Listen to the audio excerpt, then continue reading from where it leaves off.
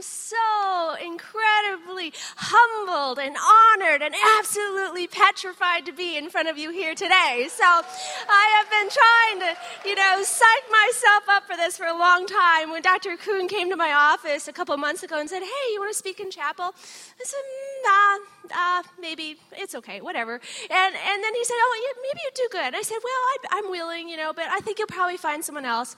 So, just let me know. And then, but it seemed like an okay idea at the time. And then like last night I'm thinking, what did I sign up for? Are you kidding me? And so anyhow, before I get too far, I just want to pray for this moment I have here with you today. Dear Lord, Heavenly Father, I just praise you and thank you for each and every one of these beautiful, precious, brilliant children of yours that you've entrusted to me for this time. Dear Lord God, I just thank you for this awesome opportunity. Dear Lord God, I just praise you and thank you for Crown College. And dear Lord, please keep a hedge of protection around us. We just come before you and we ask for forgiveness for our many sins and thank you for the glorious blessings and let us be a light unto the world. Amen. Okay, so here we are today, and I'm going to be talking to you about hurt, how to prepare and how to heal. And how many of you have ever wondered, what does the devil look like? Have you ever wondered, what does the devil look like? Anyone? I mean, obviously he probably doesn't, have red, wear little horns, right? I mean, that would be just too obvious, right? I always kind of imagine he kind of looks like the Wicked Witch in Oz and Golem, kind of rolled together, right? You know what I mean? And then when the very second I said to Dr. Kuhn, I'm willing to speak in chapel, the devil was saying, "I'll get you, my pretty precious." It was like this. And since that time, you wouldn't believe the suffering that has gone on in my house. But I was thinking, gosh, what the heck is going on with that? But when you really think about it, would it be just honest for me to come before you and talk about hurting and suffering at a high point in my life? Or would it be more honest and open and real if I come to you and talk to you about suffering from a point of suffering? And so here I am, and I just want to say, it is such an honor to be here. Just at Crown, I think sometimes people don't realize what an amazing place this is. I feel like, the movie where Maria is going to the Abbey, the Sound of Music, right? One of my favorite movies. Oh, my goodness. And I used to work in the corporate sector, and it was just ugly sometimes. And then I come here, and it's just beautiful and wonderful people. Dr. Zoff over here, he's had such patience with me. He's kind of like my boss, and he has such patience. And Rivard, oh, what an amazing man. And I could just go on and on. So many wonderful people. So,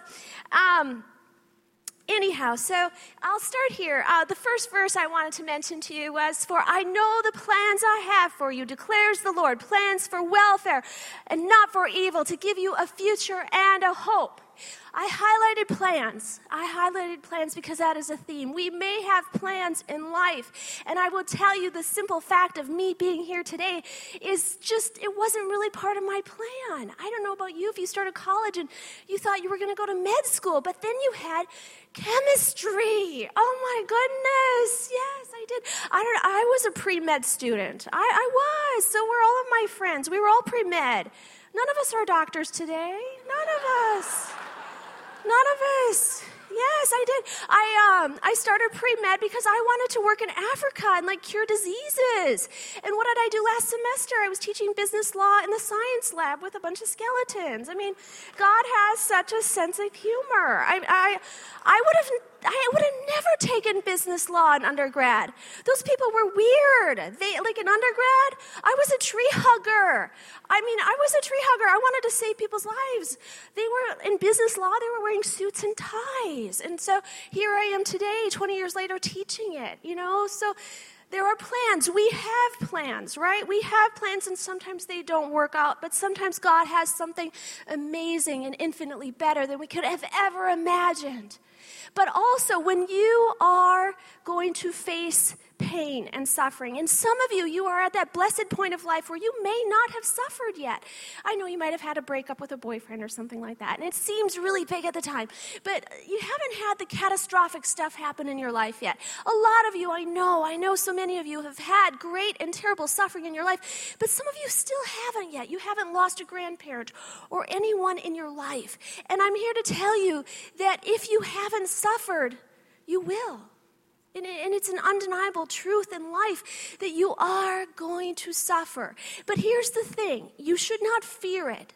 It is inevitable, and fear is just going to rob you of the current joy that you could have. But you should prepare for it. You should prepare for it. And that's what I'm going to talk to you today about. All right, let me test this out, make sure I go the right way. So first off, just a little bit about myself. Here are my kids, Curtis and Annie. They do have clothes on, but I cropped it off. It looks a little bit cuter there.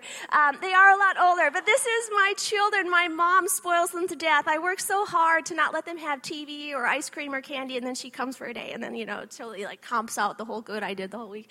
But she let them have ice cream. And it is amazing how sometimes through our greatest pain and suffering, any of the women in here who've ever given birth, right? Okay, if you've ever given birth, okay, let me just tell you, okay, guys have no idea, okay? They don't. It's just like in the movies where you see the woman giving birth and she wants to, kill her husband. And seriously, it is such wretched pain. My son, the oldest one, he was big. He was so big. He was really big. And he was stuck. And I used to be, really tiny. And he was so big. And, okay, so I was almost 10 months pregnant. I was way overdue, okay? So I was way overdue, and I was walking in, this big parking lot, okay? Really big parking lot, really big woman, okay? And I was walking, and this guy, way over on the other side of the parking lot, he looks at me and yells across the parking lot. He says, "Hey, lady, do you need a wheelbarrow?" And oh my word. When there's a woman who's pregnant, okay, in July, that is not the time to mess with the pregnant redheaded attorney. And so I looked at that guy and I was trying to have the love of Christ, but I was about to run him down with my truck. I'm not kidding you. And so, there's those moments. And so as any mother knows, what comes from some of the greatest pain and agony?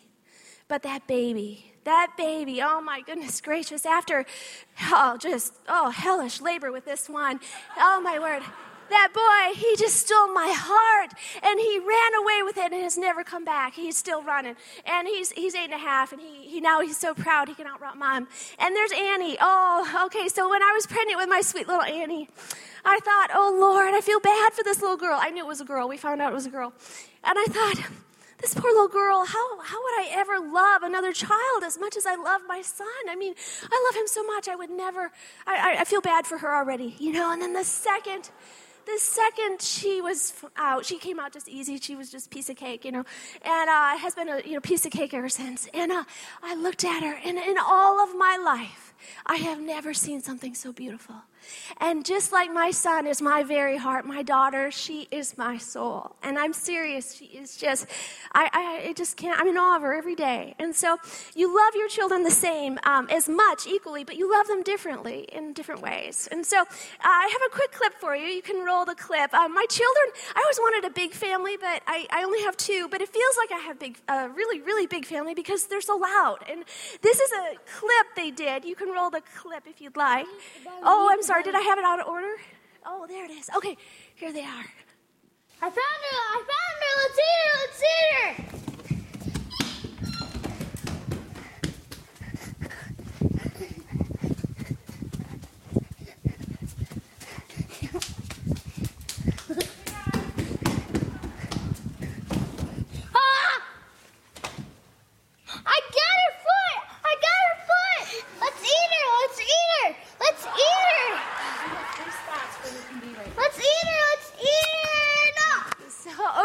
Eat the bunny. Okay. Yeah. So those are my children, and it feels like I have about 8 because they're just so loud and busy all the time. And anyhow, so that I had just gotten my new iPod, and my son, he wanted to make a movie. And I said, sure, you can make a movie. And so they did this whole skit, and then they filmed it. And at the end, see, the rule was he wasn't supposed to run with my iPod. And at the end, you can see I was wrestling the camera boy and the hunter away from my iPod. So anyhow, that's how the bunny got away. And so that's my kids. All right, I'm sure the animal rights people would love that one. So, all right, next up, let's see here. We have, wait, I gotta go back here. Okay, so here's my tribe. So, this is, I've been married about 18 years. This is my husband. He's extremely handsome, kind of crazy sometimes, but he's a good-looking guy. I'm told that all the time. There's a certain cohort of women who really like my husband, and they're old. They're really old. And we went to a nursing home one time to visit some friends, and okay, so don't tell him I told you this story, but it's funny. Okay, so we went to this nursing home, and he walks in first, and they're like really old people. They're like 90-year-olds, okay, and this happens all the time with my husband. But there was this old lady, and she was talking to him, and she's in a wheelchair. She had to be at least 95, and so he's talking to her, and then I walk up, and she says, "Oh, shoot, there's the wife," and I was like, "What?" You're like old enough to be his grandma, you know? I mean, well, who knows? Maybe when I'm 95, I'll be that way too. I don't know. But so there's my family. So marriage is an interesting thing for sure. I have so much to say about it, but I'll move on. So next up, we have stages of grief. I'm sure you've all studied the stages of grief. Oh, and the F kind of moved down there. Sorry. Denial, anger, bargaining, depression, acceptance. This is something that there's some truth to the stages of grief, and many of you are going through this. But at the same time, Elizabeth Kubler-Ross, she was kind of the founder of the modern-day hospice movement, and this is her quote about stained glass windows, which is one of my favorites when we study it in my lit classes. She didn't mean it to be a checklist, okay? Some accounts suggest that she almost regretted putting this down on paper because pretty much it's so foundational in our culture when people, suffer with grief. We talk about these stages. And she said, I didn't really mean it to be a checklist. It's just something that some people go through. And it's good to keep this in mind. And I always wonder why she didn't put in this list crying on the kitchen floor because, that's my favorite. And so I don't know exactly where that fit in, but how did she miss that one? It's so obvious. But next up, pain will come, but you should be prepared. And the thing I really want to get across to you today is this. You have a choice. You have to choose to respond accordingly and choose God and God-honoring activities. So sometimes when people are hurt and suffering, can you tell me what is something that young people especially sometimes turn to when they're suffering? What is something that young people turn to when they're in pain? Anybody? Alcohol. What was that? A buddy. Sometimes the bad things that people turn to. Sometimes the bad things people turn to are maybe alcohol, sex, drugs, reckless driving, reckless lifestyle, right? And the thing is, that's kind of a default setting. And I think that's the unfortunate thing is that that's where young people turn to sometimes.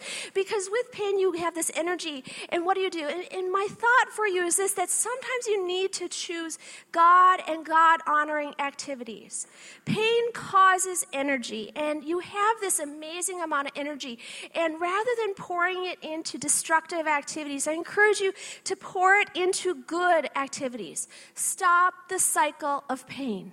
When you do things in your state of pain that don't honor God, what you're doing is continuing the cycle of pain for others.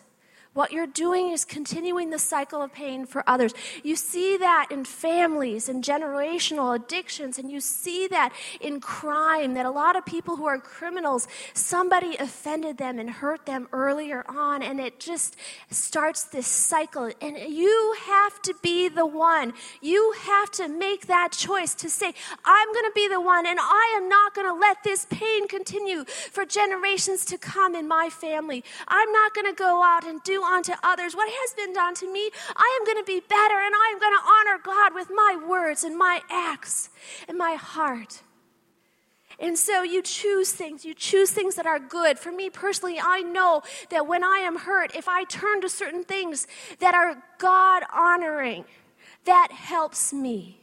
So for instance, when I am sad, I went through a period of deep sorrow, and I wrote poetry like crazy. I wrote poetry, and I read poetry, and I submitted poetry, and I actually got some published. No way, it's crazy. One of the greatest, you get a lot of rejection when you try to write. And I submitted, and I remember when I was in the post office, and I got this letter saying, your poem has been accepted by this journal. And it was like this happy dance. It was like winning a lottery. Now, is writing poetry God-honoring? Absolutely. Another thing I like to do is when I'm hurt or angry or sad is I get on my little treadmill.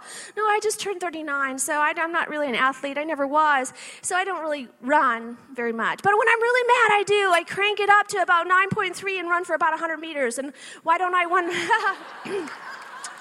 an all-out, really fast sprint. And if I would go even one step further, I'm certain I would die. But I run and I do that over and over until sometimes I feel better. And biologically, the scientists, they know that, right? What happens when you exercise? Endorphins, right? It starts to help heal you. But what do we do when we're in pain? What do we do when we're in pain, right? Have you ever heard the saying, when you're going through hell, what should you do? Keep running. But what do we do when we're in pain? We're in hell. We kind of cuddle down here and say, please, just leave me alone, please. But that doesn't help. That doesn't get you anywhere. You have to keep running and keep running. And then you know what? That's what helps. And it's just ironic. What we do when we're in pain is oftentimes adding to the cycle of pain, right? But we have to think proactively, and we have to say, we are going to follow beauty and don't wallow in evil. Don't wallow in evil. And so it's hard. It's hard. And I tell you this, sometimes you don't realize how close you are to a breakthrough of happier times. You've heard probably the story of dogs with the electric fences, right? Have you ever seen a dog in an electric fence? Now, we know that if he would just run right through that fence, he'd be free, right? But the dog, he's conditioned. The dog is conditioned to stop because he felt a little bit pain, and then he goes back and lives in his little tiny yard. But if he would have just pushed through that pain and through that electric fence on the other side was complete freedom. And so, with that, I encourage you, have a plan. What are you going to do that honors God when you are in pain? Capitalize on that sad point in your life. And I will tell you this, as a writer and as somebody who has studied writers and creative people for decades, some of the greatest creations in all of history, the greatest works, the greatest art, the greatest stories, the greatest poems, the greatest words you've ever written or seen, some of the greatest beauty, that has come not when that person was at an high in their life. It came from the depths of their sorrow. One of my favorite poems of all time was written by William Ernest Henley. It's called Invictus, which means unconquered. How many people know Invictus? And I hope if you raise their hand because I make you learn it in my class, don't I? And it goes, out of the night that covers me, black as a pit from pole to pole, I think whatever God may be, for my unconquerable soul, in the fell clutch of circumstance, I have not winced nor cried out aloud under the bludgeonings of chance. My head is bloodied, but I'm bowed. And it goes on. And that was a poem that he wrote a couple hundred years ago. And it inspired a great man in South Africa, Nelson Mandela. He had it on the wall of his prison. How many people have seen the glorious movie titled Invictus? So, you had William Ernest Henley in a different continent, a different time and place. He wrote a poem in the depths of his sorrow. He didn't wallow. His head was bloodied, but unbowed. He held his head high and he wrote a poem that created something great and beautiful that lasted on after him and inspired a great leader of a nation. Think about that. Think about William Ernest Henley, if he would have just said, oh, I'm in pain, I'm just going to sit here and wallow in it. No, he created beauty in the depths of his sorrow. Next up, This is my grandpa. I talk about him all the time. He is one of the greatest loves of my life. And I want you to think about, given you are going to face pain and suffering and hurt, who heals your hurt and heart? I'm 39, and he's, in this picture, he was 92. He's so adorable. I can't even hardly stand it. He still snow plows his own yard and shovels and everything, and mows his yard and everything. He's just amazing. He's from that generation where you would never hire anybody to do something for you. And my family, some families are football families. My family, we're not really into sports as much. We're into politics. That's our favorite sport, right? Yeah. And so in our family, too, just like some families would cheer for the Vikes or the Packers, in my family, we're split right down the middle, and we cheer for the Democrats or the Republicans. Okay, so we talk politics all the time. My mom doesn't. She doesn't like very much. She put up a sign one holiday and said, "No politics allowed." But here's my grandpa. He is a lifelong Democrat, and he is so amazing. He has such a heart for doing good. At 92, he drove to a protest rally to support the nurses in the state of Minnesota. At 92. You know, a lot of people think they should be dead by then, but he's driving to a protest rally. And these are his words, not mine. His words, not mine. He said, my aunt was telling me this, she's a nurse, and she said Grandpa was out there teaching all the nurses on the line how to spot scabs. And so I was like, Grandpa. And so if you're older, you'll understand what that meant. But so he also, one time, he was with my son. My son was 2 years old, and this was during an election time, and he sent my son home with a little button that said, it was a Hillary Clinton button, and he sent it to my husband. But my son was wearing it, and he taught my son, who was just 2 or 3 at the time, to say, "I'm a Democrat." And so there's all kinds of good political, we have a lot of fun with it. So when you are suffering, who heals your hurt and heart? For me personally, it's my grandpa. I just go sit with him, and I just hold his hand. He doesn't have to fix anything for me. He doesn't have to tell me what to do. But just being with somebody who's 95 gives me a bigger sense of time, and that this too shall pass. And so I encourage you, this is my one assignment for you all. If you have grandparents, treasure them and go call them today. Go call them and tell them you love them and bless them. And because you don't know how long you're going to have them. I only have one left. And, if you have them, call them and tell them you love them. And then where do you find peace and joy? Again, hurt and pain and suffering, it's going to come. Think about it, be proactive, and have a plan.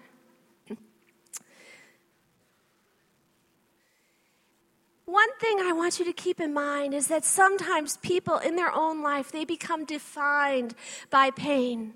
But the paradigm shift I want you to have is this, that you need to be refined by pain. God gave us something called free will and free choice. Stephen Covey, in his best-selling book called 7 Habits of Highly Effective People, which was all the rage about 20 years ago. We all had it, and we all had our little Franklin planners, and we went to Franklin planning training sessions. And anyhow, he talked about in his book, 7 Habits, that the difference between us and all of the animals in the animal kingdom is this.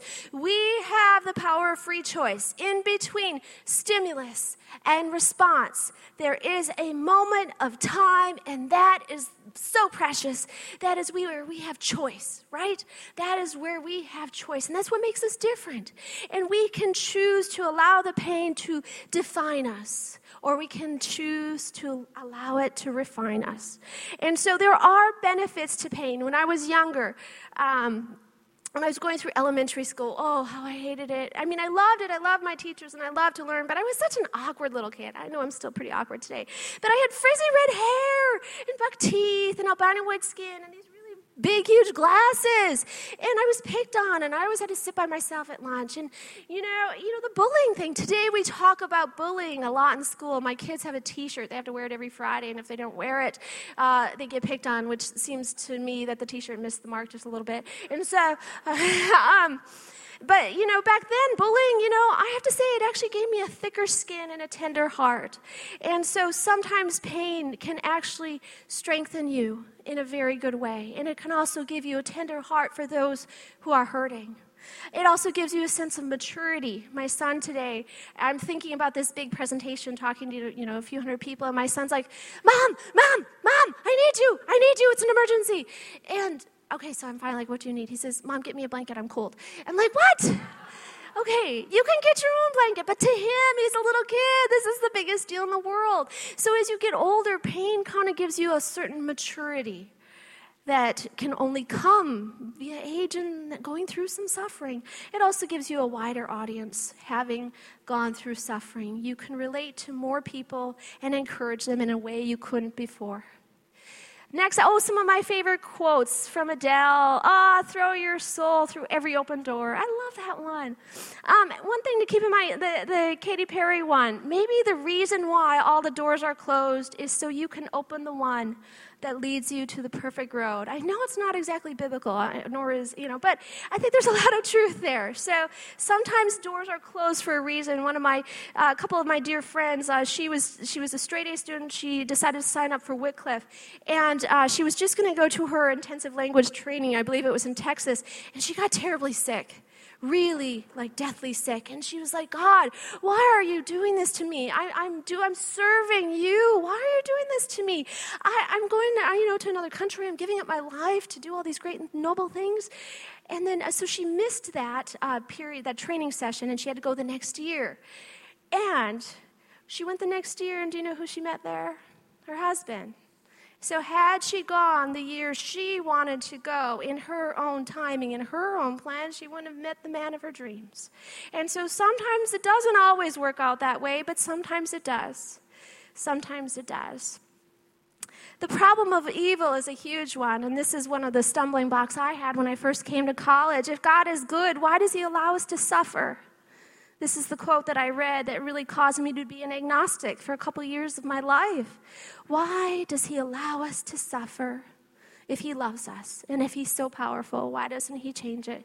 But I will tell you this, that without suffering, would we savor? Without suffering, would we savor anything at all? And this is where I'm at this past couple of weeks. As I mentioned at the beginning, we've gone through absolute suffering at my house. 3 weeks ago, our water pipes froze. They froze, and they are still frozen.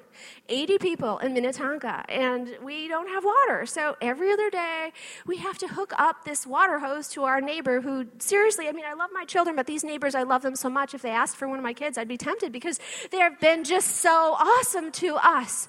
They have been so awesome to us. They're wonderful Christians. They're trying to help us. The dad, the guy, he's researching on the internet, trying to help us. We hook up to their house every other day and have water for, a little while. But I never thought about water until I didn't have it. And now that we don't have it, once we hopefully get it again someday, I will always cherish it. I will always cherish it. Think about the people in your own life. Do you hug them just a little bit longer, just knowing in the back of your mind maybe you won't see them again? What would we savor if we didn't suffer? I will also mention the John Steinbeck quote is one of my favorites. It's in the contrast. It's in the contrast there's glory and splendor. These are tulips that I planted on our property. We have kind of a rustic area, and I planted 500 tulip bulbs one year, which was an ecological progression. I planted 500 tulip bulbs, which brought in about 500 squirrels from every area of the world. And they came to my house, so I bought guns off of eBay. Not real guns.